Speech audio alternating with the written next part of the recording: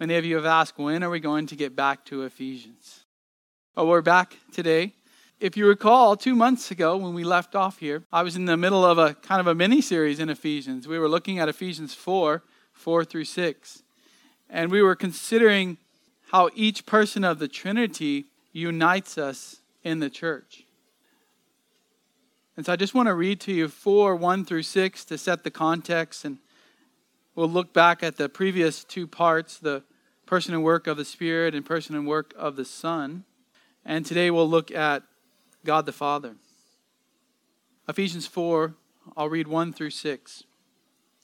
Therefore I, the prisoner of the Lord, implore you to walk in a manner worthy of the calling which you have been called, with all humility and gentleness, with patience, showing tolerance for one another in love, being diligent to preserve the unity of the Spirit in the bond of peace.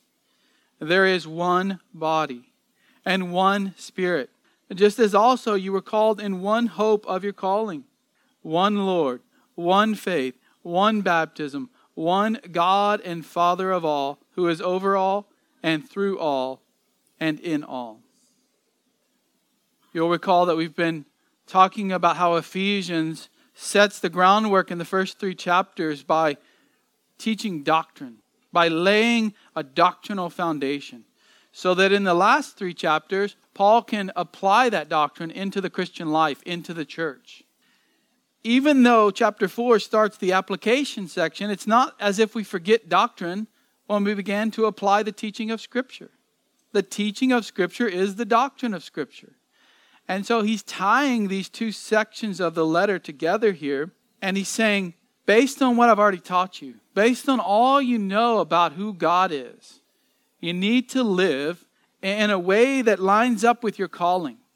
You need to live like the Christian that is spoken of here in the Bible, like Christ.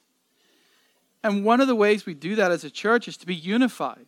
We must be unified. We must be together. We must not be divisive. We must not divide over things unless it's the essentials. That's the only real biblical reason for division, is when a church is not teaching the essentials or not practicing the essentials of the faith. Well, Paul lays those out. We don't have to guess what are the essentials. Here's a snapshot of them in Ephesians 4, verses 4 through 6. And he's laid out quite a list here.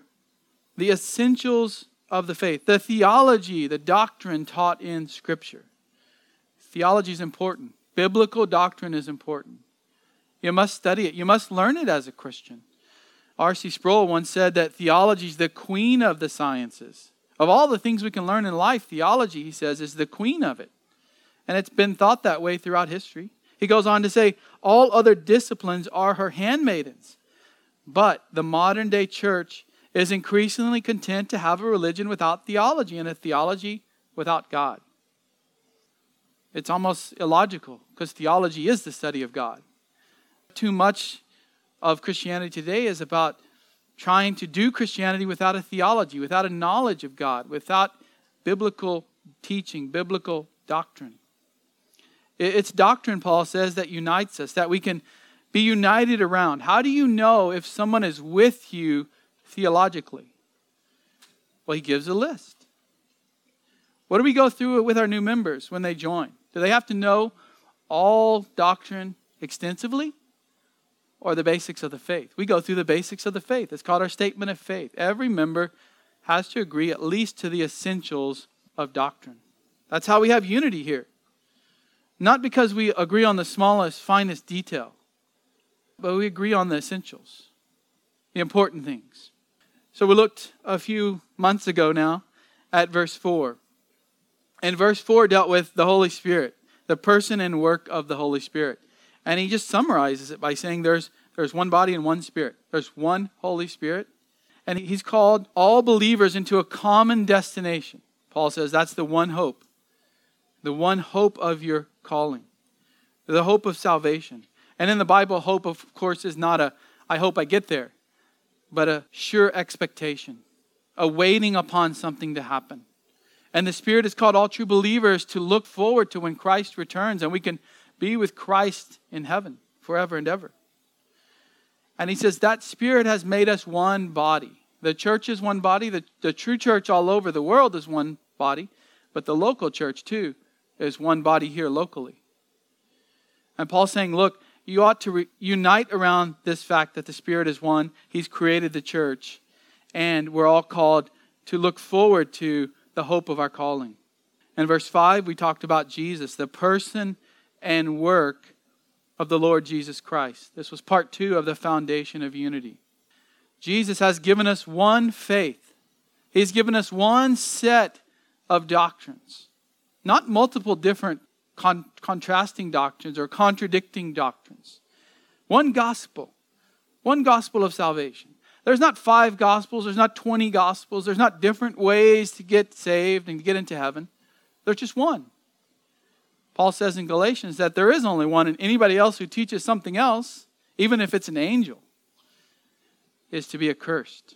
There's one gospel. There's one set of core doctrines of salvation. One settled body of truth. That's been passed down from Christ to his apostles. That's been recorded in Scripture. And it's been passed down now for 2,000 years to the church. One faith. He's not talking there about your subjective faith. He's talking about an objective faith there in verse 5. One set of Christian doctrines, the faith. And one baptism. Jesus has given us one baptism. One baptism. A baptism that symbolizes the fact that we've been regenerated, that we've been called, that the Spirit's done its work in us. It's one ordinance called baptism. We also have the Lord's Supper, not mentioned here.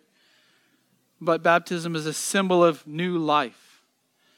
It reminds us that Christ has saved us and given us something new, a cleansing, a forgiveness. So that's the Spirit. That's also the Son. Now we look today at the Father. The Father. These are all essentials.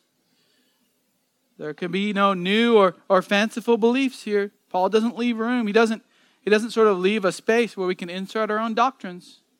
We've got to dig into these. Paul likes to put a lot of deep doctrine and sort of smash it down into a few verses. Why? Why does God do that? Well, one reason I believe is that we've got to study. We've got to study. The gospel's clear. The smallest child who can understand and hear words can hear the gospel and understand it. But to grow, to go further into doctrine, you've got to study. You've got to cross-reference. You've got to look at the Old and the New Testament. And so when Paul says these things, they're probably recalling what he taught them the 3 years he was there. He put them through an equipping class. He put them through a seminary almost when he was there, teaching and teaching and teaching. So when he says, one Lord, one faith, one baptism, he's saying, recall that. I taught you about those things. So let's look at the Father. Verse 6 here. The doctrine of God. Theology proper is what it's called. If you're studying systematic theology, this is theology proper. The doctrine of God, His attributes, the Trinity. And today in this text, we're going to look at 5 facts about God that unite us. What are 5 facts about God the Father that unite us? First of all, the Trinitarian nature of God. To be united, we all have to agree about the Trinitarian nature of God, the Trinity. One God, that's it. He just says one God. That's his doctrine of the Trinity boiled down. One God. Where's the Trinity in that? Well, the Trinity is the fact that he's already mentioned the Spirit who does amazing work. Work that only the Spirit of God could do. He's mentioned Christ, the Messiah, the Savior, the Son, work that only God could do.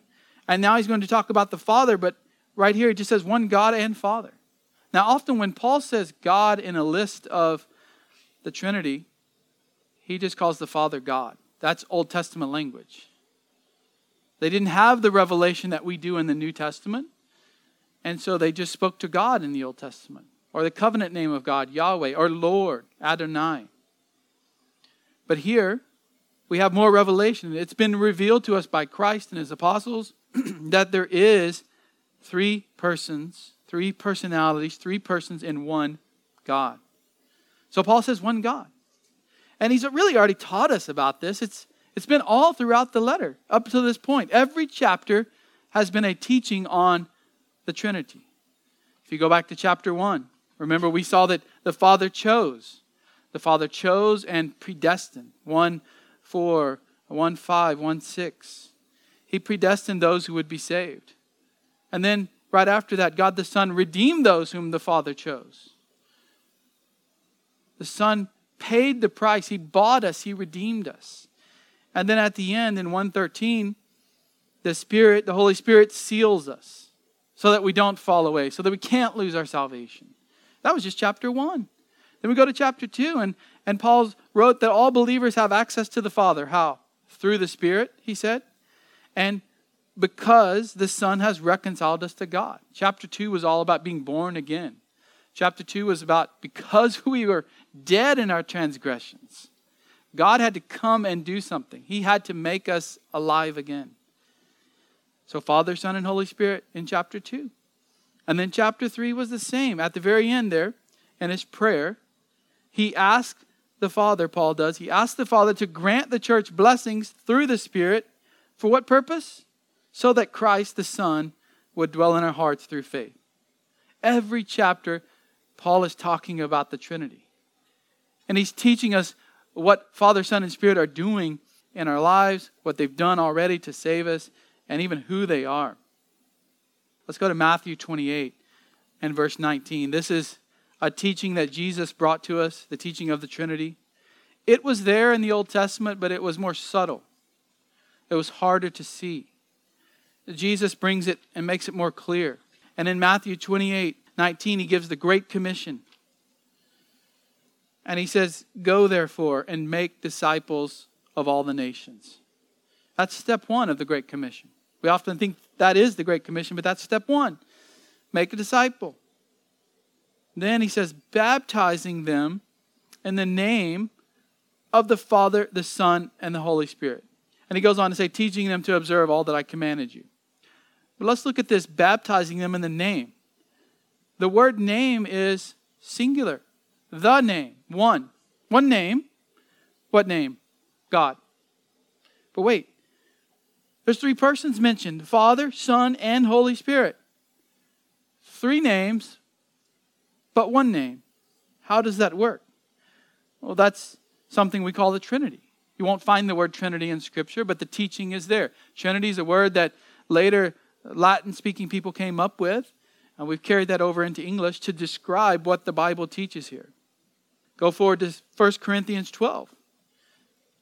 Again, the Apostle Paul mentions in 1 Corinthians 12, verse 4, you'll see a list of Father, Son, and Holy Spirit. We must be united around the Trinity. There's a lot of heresies that deny the Trinity, false teachings. 1 Corinthians 12:4. Now there are varieties of gifts. So Paul's talking about the spiritual gifts. And really there's a problem in the Corinthian church because they're fighting over who's better and who's got the better gift. They're boasting. And he says, now there are varieties of gifts, but the same Spirit, talking about the Holy Spirit. And there are varieties of ministries and the same Lord, talking about Jesus, the Son.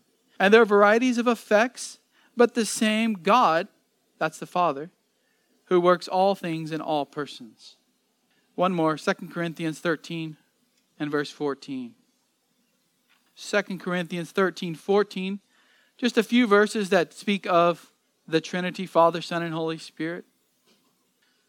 2 Corinthians 13:14, Paul writes, the grace of the Lord Jesus Christ and the love of God, that's the Father, and the fellowship of the Holy Spirit be with you all.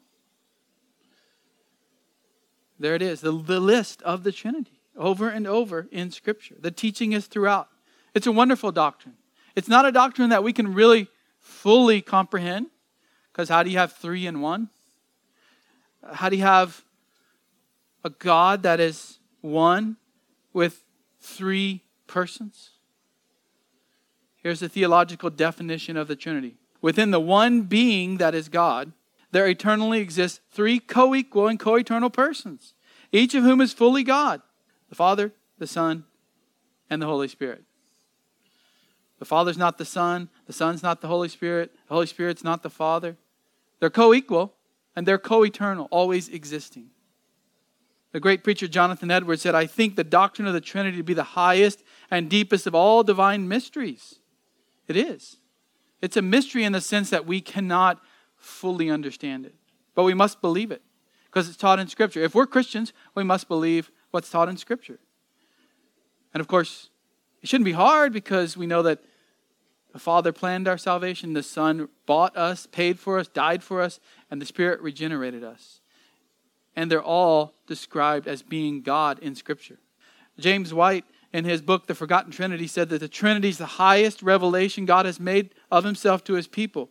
It is the capstone, the summit, the brightest star in the firmament of divine truths. We got to be unified around that teaching. Which means we can't be unified with people that deny the Trinity. If someone denies the Trinity and they've been explained and taught from Scripture on what it is, they're not a Christian. That's what Scripture is saying. Paul says we're united around one God. Who denies the Trinity? Muslims deny the Trinity. Jehovah's Witnesses deny the Trinity. Mormons deny the Trinity. Oneness Pentecostals deny the Trinity. We're not united with them. We're united with Christians who agree on these things, who agree that Father, Son, and Holy Spirit are God. Three persons, one God. Well, Paul moves on, doesn't he? He says, one God and Father of all. We're back to Ephesians now. One God and Father of all. That's the fatherhood of God, number 2. So He's taught us about the Trinity. Not really explained there in that little phrase, one God, but I'm showing you where He's taught it elsewhere and implying it with that phrase. One God and Father. So He often calls God the Father, but when He says one God and Father, and He's already spoken of the Spirit and the Son, He's speaking of the Trinity. What is this fatherhood of God, though? Well, He's saying that God is our Father. Not just that He's the Father of all mankind. He is the Creator of all mankind. You can go to Acts 17 where Paul is speaking to the pagans and he reminds them that there's one God. They don't know Him, but He's created all people. From one man, all nations, he said, have been created. God knows their name and God calls them to repent. But in the context of Ephesians 4, he's not talking about God creating all things and all people. Well, what's Ephesians 4 about? It's about the church. It's about believers. God, our Father, is the Father of all believers. He is our Father. He has brought us into being as a church. And so we ought to be united around the Father, around the teaching of God the Father in Scripture.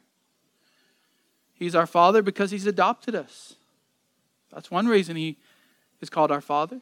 Ephesians 1:5, Paul spoke about this. Let me get back to Ephesians here. Go back to chapter 1, verse 5. Very clear teaching on adoption. He, this is God the Father, He predestined us to adoption as sons through Jesus Christ to Himself according to the kind intention of His will. So God predestined, He marked out ahead of time. For what? To have us adopted as sons. We're part of His family if you're saved. You're a son or daughter of God. Not just because He created you, but because He saved you. He predestined that you would be saved through the work of Christ to Himself, to God. You get to be part of God's family. He's your Father because you've been adopted. An unbeliever cannot call God Father. That's why Jesus says over and over, if you want to know the Father, you've got to know me. There's only one way to the Father, that's through Christ. Adoption means that we're brought into God's family, that He's given us all the rights of a son. Jesus has purchased those rights. What are they? The gift of the Holy Spirit. All the good gifts that our Father has promised to give us in Scripture. Fatherly discipline. A father disciplines. He doesn't discipline children that aren't His. Hopefully you don't go around disciplining everybody else's children in the grocery store. Sometimes you might want to, but God, it says in Scripture, disciplines the son that he loves. Others, he lets them go into their sin and they'll be judged for it. His children, he disciplines them. We're adopted into his family. He's our Father. And we also can be unified because we're all part of one family. He's our Father. We're part of one family. A family should be united.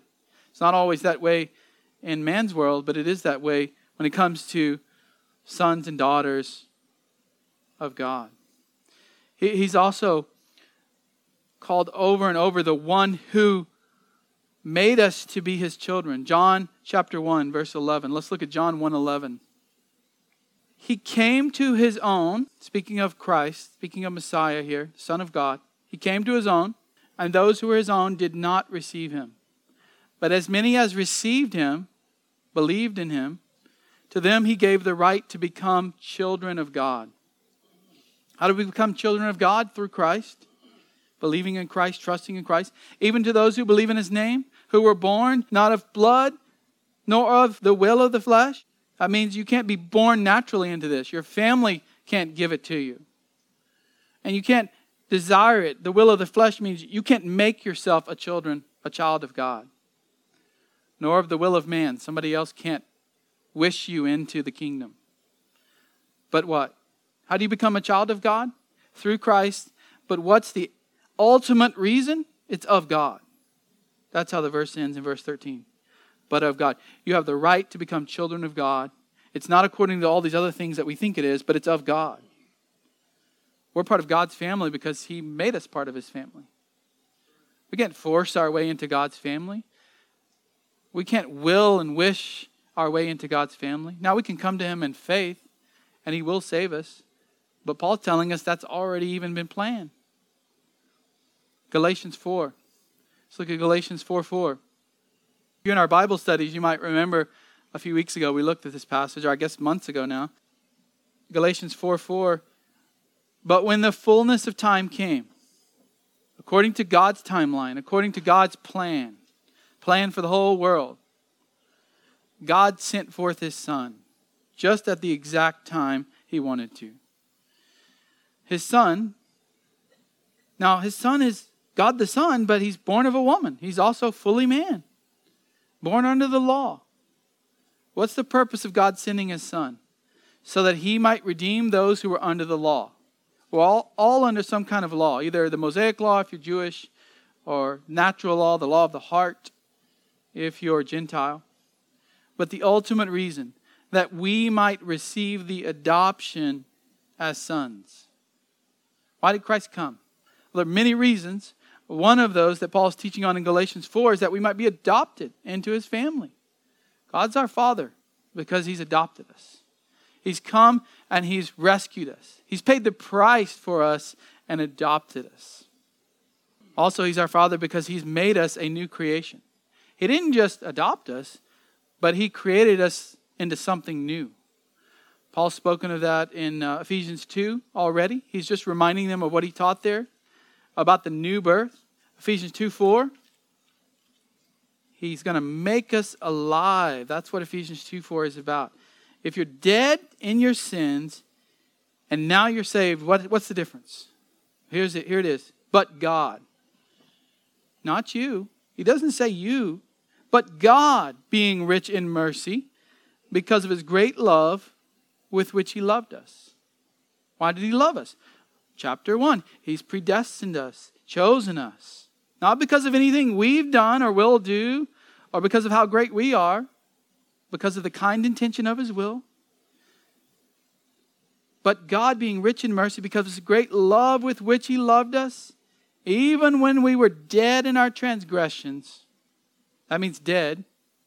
What is dead? Can't get up. You're dead. You have no life. See, when a dead person is dead, they can't get up and give themselves new life. But God did it. What? When we were dead in our sins, he made us alive. He made us alive together with Christ. By grace you have been saved. Paul's whole point is it's God's grace that saved you. It's God's grace that gave you new life. You can't boast. He goes on to talk about that. If you could boast, then you've done something special. You could pat yourself on the back if it's by your works. It's not. It's by God's grace. And He is our Father because He's given us a new life. He's made us alive. He's made us born again. He's taken out the heart of stone and given us a heart of flesh. You can't do that to yourself. God did it. And at the same time, He adopted you.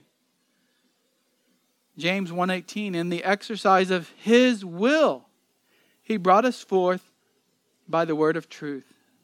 He brought us forth. How? By the word of truth, the scriptures, the gospel, so that we would be a kind of first fruits among His creatures. God's our Father. If you're in Christ, God is your Father. You can come to Him. You can pray to Him. You can ask things of Him. You can call out to Him in times of trouble. He's your Father. And as a church, we're unified around that. God is our Father. We pray every service to the Father. Sometimes we pray directly to Christ. But most of the time we pray to the Father, as Jesus taught us. And we ask things of Him. And we ask Him to help us, to bless us, to grow us, to save people, to save our family members, our friends. Paul says we've got to be united around the fatherhood of God. And number 3, he also says we've got to be united around the sovereignty of God. An often forgotten teaching, a forgotten doctrine, the sovereignty of God. And it's in this little phrase, who is over all. One God and one Father of all, who is over all. Now we're still talking about all believers here. This whole paragraph is directed at believers, and he's teaching about the church. He's the Father of all believers. If we're all in one family, we should get along and not be divisive.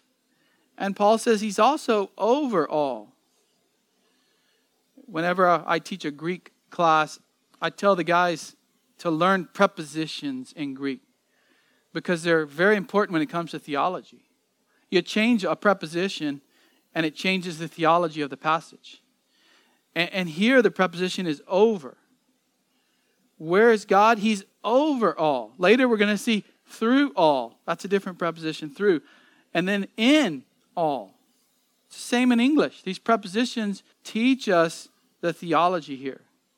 You change the preposition, it becomes a different theology. So what does it mean that God is over all? It means that He's sovereign. He's above all believers.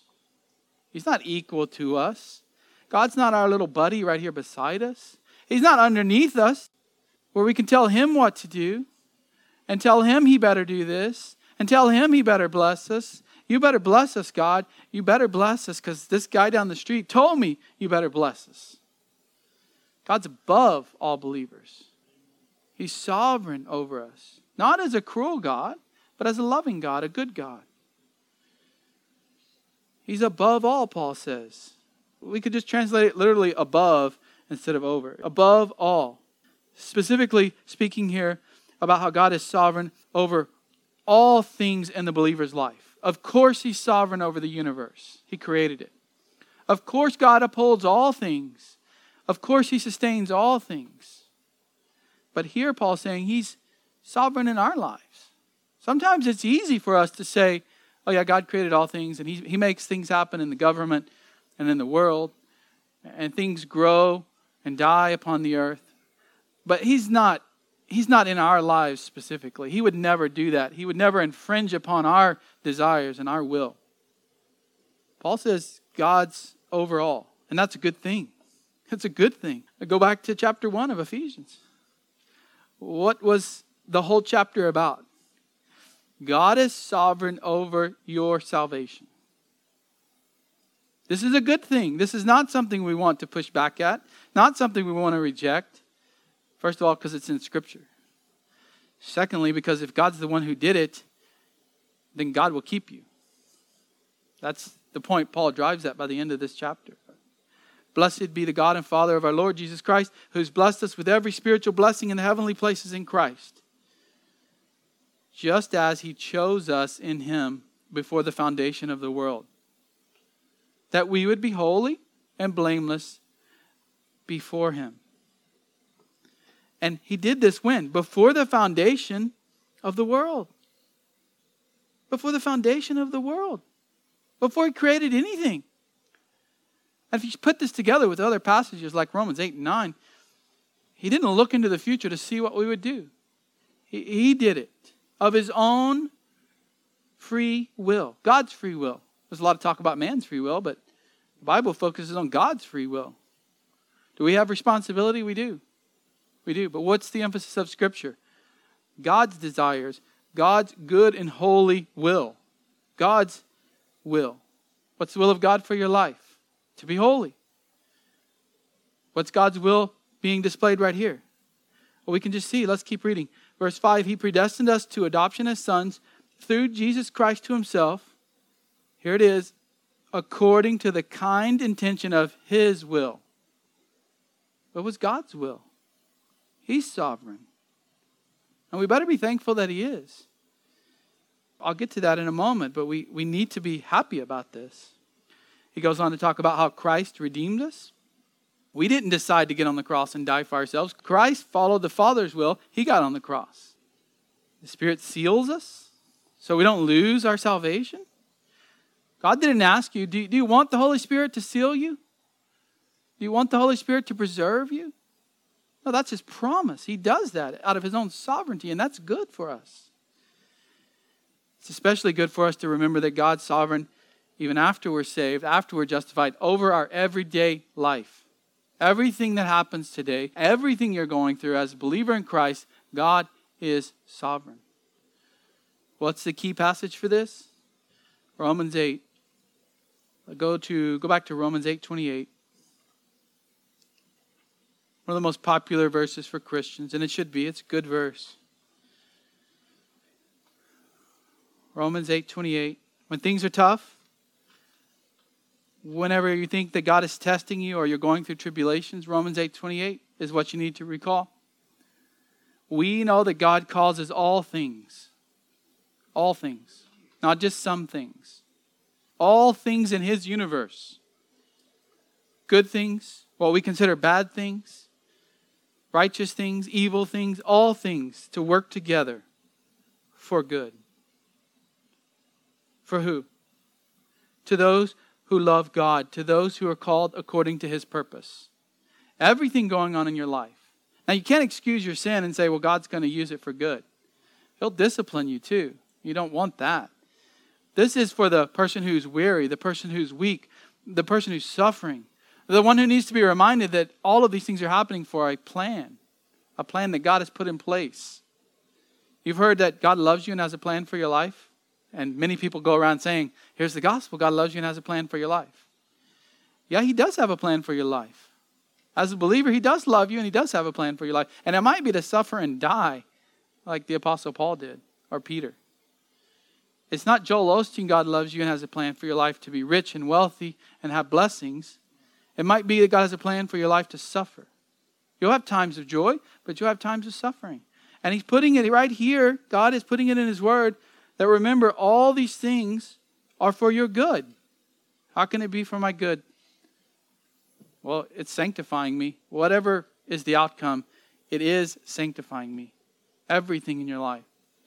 Your kids are sanctification in your life. Your parents are sanctification in your life. Your work, whatever God's given you to do, is sanctification in your life. Your church is sanctification. Whatever happens in the world is being used to sanctify God's people. So He's sovereign. He's sovereign over our everyday life. 1 Peter 5:6. Let's go there. 1 Peter 5:6. Peter's going to take this sovereignty in our lives and apply it in a way that comforts us. God's sovereignty is a comforting doctrine. Charles Spurgeon said it's the pillow He lays His head on every night. God's sovereignty is like a pillow.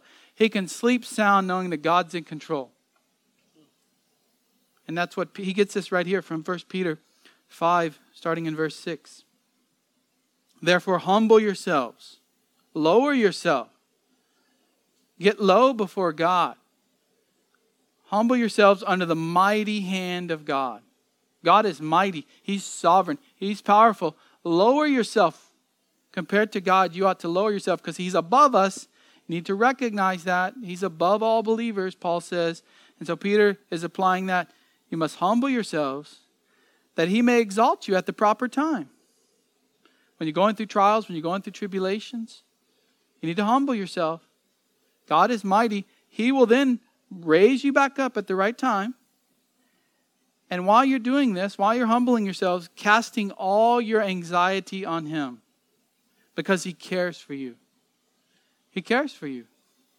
God loves His people. He's not a father that is just always stern and always wanting to punish. There is times of discipline, but there's times of great joy and blessing. He cares for His people. And we're to cast our anxieties on Him. That's why Jesus said, don't worry. You can't do anything about it by worrying anyway. Whatever's going on in your life, don't worry. You can't change the next day. You can't even change one hair on your head. You can't change one small thing in your life. You can't grow taller just by thinking about it and worrying about it.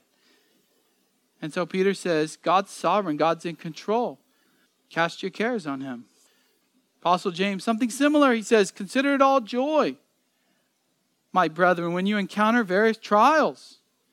Why would we consider trials and tribulation and temptation a joy? Knowing that the testing of your faith produces endurance. When you've been tested and you pass the test, because you are a true believer, you pass the test and you are joyful because of that. And you're joyful through the process as you look forward, knowing that God is using this for good, and that if I am truly saved, God will persevere me. And faith produces endurance. The more trials I go through, the more I learn to trust in God, the more I can endure the next trial, and the next trial, and the next trial. So while you're in the middle of it, consider it joy, because you know something good is going to happen. Maybe not in this life, but certainly in the next. God's sovereign. We got to remember that. We got to go to Him and pray to Him because of that. And we as a church have to remember that God is sovereign and be together on that. We can't have this half of the church believing God can do anything, and in this half saying, no, I get to decide everything, and God does only when I say He can. A church would be split on that. One side is praying for God to sovereignly do something, and the other side says, no, God's waiting on me. Now, all true believers realize God is sovereign. We don't always want to talk about it or maybe look at these passages. If we haven't seen them before, we might be a little resistant. But when we pray, we are recognizing God as sovereign. We are expecting that He can do what we ask for. When we pray for someone's salvation, we are expecting that God can save them. We don't say, God, my friend, if you'll just maybe help him to decide of his own free will. No, we say, God, will you save this person? Whatever that means in their life, just save them. Because we know God can do it. We also got to remember God's sovereign over the church and the churches meeting together. How we worship. He's given us the scriptures. Why? So that we might grow as individuals, but also as a church. We might be sanctified. We might be holy. We might follow what He commands us to do. Whatever He tells us to do, that's what we do. Whatever He tells us to do in church, that's what we do. If He says preach the word, we have to preach the word. If He says sing praises to Him, we have to sing praises to Him. And if He doesn't tell us to do it, we better be very careful, especially in the worship setting, to not do those things. We need to do what He's called us to do. Preach, pray, sing, and read Scripture. We obey Him. He's sovereign. We got to be united around that. Number 4, another small phrase, and through all. And through all. What does he mean by this? He's talking about the work of God. God is working through us, through believers. Now, God's working everywhere. He's working in the world of unbelief. He's working in the created world, the created universe, the world, nature. But Paul's saying that not only is God sovereign, He's above us, but at the same time, He's working through us. The prepositional phrase in Greek, dia, here is indicating a type of agency. We are God's agents. We are God's instruments. Think of instrumentality. We are His instruments that He uses to accomplish His will within the church, of course. He uses believers in the church to accomplish His will in the church, but also in the world. How do other people hear the gospel? Through those who are already saved. How does the gospel go out? through Christians proclaiming it to others. How do people even know about a church, know about the Christian life? Because they come into contact with believers. God is working through us. Go back to Ephesians 2, verse 10. Paul's already expounded this. Ephesians 2:10 is a great verse. It speaks of God's sovereignty once again as well. And he says, for we are his workmanship, his craftsmanship. Believers, this is after that passage we read about how God makes us alive. We're dead in our sin. He makes us alive. For we are his workmanship. He created us in Christ Jesus for good works. What's one of the reasons God saved you? For good works in this life. And he goes on to say, which God prepared beforehand so that we would walk in them. Every good work that you are supposed to do, God has prepared beforehand. Every one you will do, God's already prepared beforehand. He's predestined your sanctification. And thank the Lord that he did. How many of us would just wander off? How many of us would stray off like sheep and never come back? But God's already set the course. We shouldn't fight at that. We should be happy. God, you're in control. You're in control of my salvation, my justification, my sanctification. I'm going to work. I'm going to strive for holiness. But I know that's through God working in me, through me. We're instruments. He picks up his instruments and he does his work. That's what Paul's getting at. God has made us. He's made the church. He's made a new creation. He's caused us to be born again. We've looked at those passages. Why? To be his instruments. 2 Corinthians 5:17. If anyone is in Christ. If anyone is in Christ, he's a new creature. The old things have passed away. Behold, new things have come. So he's created us to be a new person so that we can do good works for him. What are good works? We're being sanctified. We're growing. Good work might be helping your neighbor. A good work might be helping someone in the church. A good work might be praying with someone in your church. A good work might be teaching your children the scripture. A good work might be volunteering to serve. A good work might be learning more of the scriptures so you can do more good works. Good work's not just physically what you do with your body. It is that, if it's for God. But it's also growing and learning and praying. Titus 2:14, Christ gave himself for us to redeem us from every lawless deed and to purify for himself a people for his own possession, zealous for good deeds. He saved us. He purified us. Why? So that we might be zealous for good deeds. Zealous is no light word in Scripture. You got to have a zeal for good works. You got to have a zeal for growing in your sanctification. A real passionate desire. Because God's working through us. I think the most common reference verse on this is Philippians 2. Sometimes it's misunderstood, so let's go to Philippians 2:12. God is working through us. Paul fleshes this out very well here in Philippians 2:12. Now remember, salvation is everything. Sometimes Paul says salvation is everything from the time you're saved until you're in heaven. Sometimes he's talking about justification. The moment God justifies you, that's your salvation. But sometimes he's including other things like sanctification in there. And so that's what's happening here. Philippians 2:12, work out your salvation with fear and trembling. Now, if we just throw in justification there, we're going to be in trouble because he's already said many places we can't work for our justification. Work out your salvation with fear and trembling. What does he mean? For it is God who is at work in you, both to will and to work for his good pleasure. He's talking about good works, sanctification, growing in the faith, doing what he wants us to do. You've got to work it out. You've got to work out what God's put in. You've got to take it and do something with it. Now, it's not all you, even in your sanctification and your growth and your good deeds. He's still there working through us. It's still all him, Paul says. Well, who is it? Is it God or is it us? Well, it's God working through us. So we can't take the credit because it's God. But we are expected to do something. You can't earn your justification. You certainly better be working in your sanctification, though. God is both willing and doing the work that we need Him to do in us. We are instruments in His hands. And we can't have unity with some sort of cold, dead religion where we believe the Bible and believe the doctrines, but we don't do anything with it. James said you got to be doers of the word. He calls people in his church that he's writing to hypocrites because they think they know the Bible, but they don't do anything with it. If you haven't read James in a while, you should read it. I know that the teens are about to pick up on their class in a couple of weeks on James and finish that book out. Hypocrites, you got to be doers of the word because God is working through us. We don't want to be a church that can check all the boxes on our doctrinal statement, but when people show up here, we're lifeless. We're dead. We don't have any life. We've got to be working for God's glory.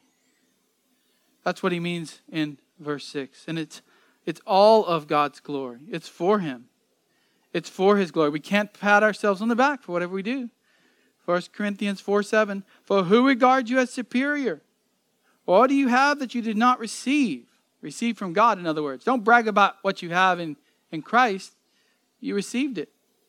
And if you did receive it, why do you boast as if you had not received it?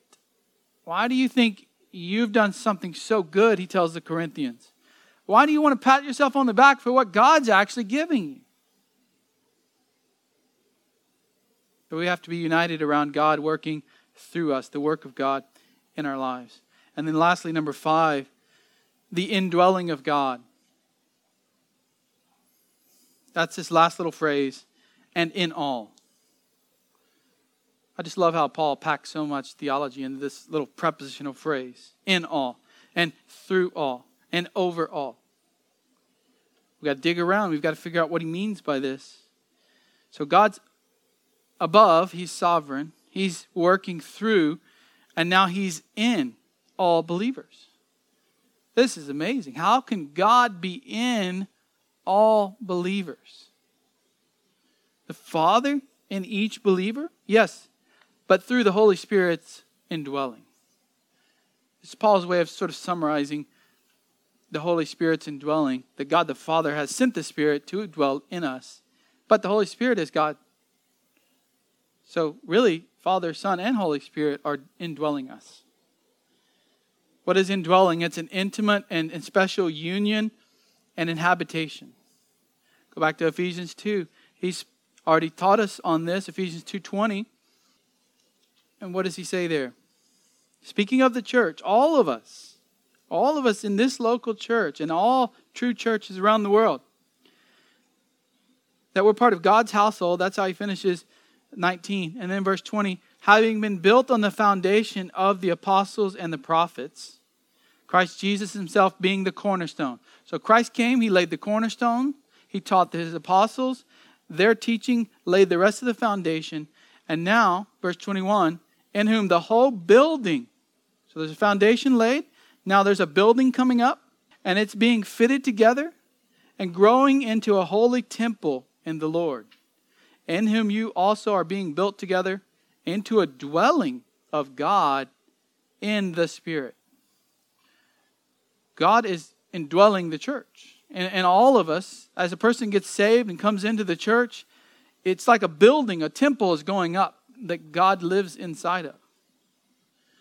God indwells us. Remember in the Old Testament, God said, I will dwell in them, and I will walk among them, and I will be their God, and they shall be my people. Well, this is that promise coming to fruition. How does God indwell us? Through His Spirit. 1 John 3:24. The one who keeps His commandments abides in Him, John says, and He in him. So if you keep God's commandments, thereby showing that you're truly His, that means God lives in you. He abides in you. He's already there. That's why you can actually do good works like keep His commandments. And He in him, we know this, that He abides. He lives in us by the Spirit whom He has given us. 1 John 4:12. No one has seen God at any time. If we love one another, God abides in us. God lives in us. Every time you sin, you need to remember God is dwelling in you. That should be a stark reminder of our sin and our corruption. And we should quickly repent. John says, God abides in us and his love is perfected in us. By this we know that we abide in him. We live in him and he in us. How? Because he's given us of his Spirit. John 14:23. Jesus answered and said to him, if anyone loves me, he will keep my word. And my Father will love him. And he will come to him. We will come to him, Jesus says. We, the Son and the Father. And make our abode with him. How do you have the Father, God, live in you? Because you trusted in Christ as your Savior. And Christ comes and lives in us. And the Spirit is dwelling in us. And through the Spirit dwelling in us, the Father is also in us. I'll give you one last verse on that. Galatians 4:6. Because you are sons. Again, connecting with that adoption idea. Because you are sons, God has sent forth the Spirit of his Son into our hearts. Crying, Abba, Father. The Father sends the Spirit. The Son sends the Holy Spirit. The Spirit dwells in us. Christ dwells in us. And God is in us. We have to be united around that. Do you know how hard it is if you're teaching that God does not indwell believers? Do you know how hard it is to counsel somebody? To do church discipline? To correct them? If you believe that God doesn't indwell, that the Spirit's not in a person that's a believer, then there's no way to know that they're actually going to change for good. There's nothing to motivate them other than their own human will. A church has to be united around that. Because if your brother's truly in Christ and you correct him, then you know that he's going to respond to Scripture. You hope that he's going to respond and do what the Spirit moves him to do. If the Spirit's in us when we sing, when we worship, we can expect that God is with us, that we are worshiping corporately and praising God because he's with us in spirit. We should be united around all these doctrines. There shouldn't be division. In a true church, Paul says, there's not division. We are together. Around the Trinitarian nature of God, the fatherhood of God, the sovereignty of God, the work of God, and the indwelling of God. We have to be. We have to be together. I just want to read to you what an early church father, this was right after the apostles, said about this teaching. And I'll close with that. First Clement is the letter. He was one of the earlier pastors in Rome. Not a pope, just a pastor. And he wrote a letter. And he had some things to say. So he was talking about division. And he says, do we not have one God and one Christ? One gracious Spirit that has been poured out upon us? One calling in Christ? Why do we mangle and mutilate the members of Christ and create factions in our own body? Why do we come to such a pitch of madness as to forget that we are members of one another? Well, let's be united here. Let's not have division. Let us not fight. Let us not mangle one another. The teaching is in Scripture. We have one God. We have one God and Father, one Lord Jesus Christ, and one Holy Spirit. So let's pray now to our Father to keep us unified. Father, we do pray that you would unify us around the truth, the holy truth of your word. We know in times past there has been division. There's always division at some point in a church. We know that you persevered us through that, and you healed us of that, and you grew us. You have trained us, you have taught us in your word over these years. We pray that we're a mature church that would not be divided, that would not separate over truth. Unless, of course, Lord, a group moves out because they're not of us. They never were. But we pray that even that would not happen, that all who come and join this body would be true believers in Christ, wanting to be unified, believing the gospel. And I pray, Lord, that if there's anybody here this morning that's not in Christ, they would hear this message and understand they don't have these blessings. They don't have God the Father. They don't have adoption. They don't have a body to belong to. So I pray that you would convict their hearts and bring them to Christ. Let the Spirit regenerate them, bring them to salvation. We hope that this has honored you today, Lord. We pray that we might take these truths and meditate on them throughout the week and consider how great and wonderful you are. We ask this in the name of our Lord. Amen.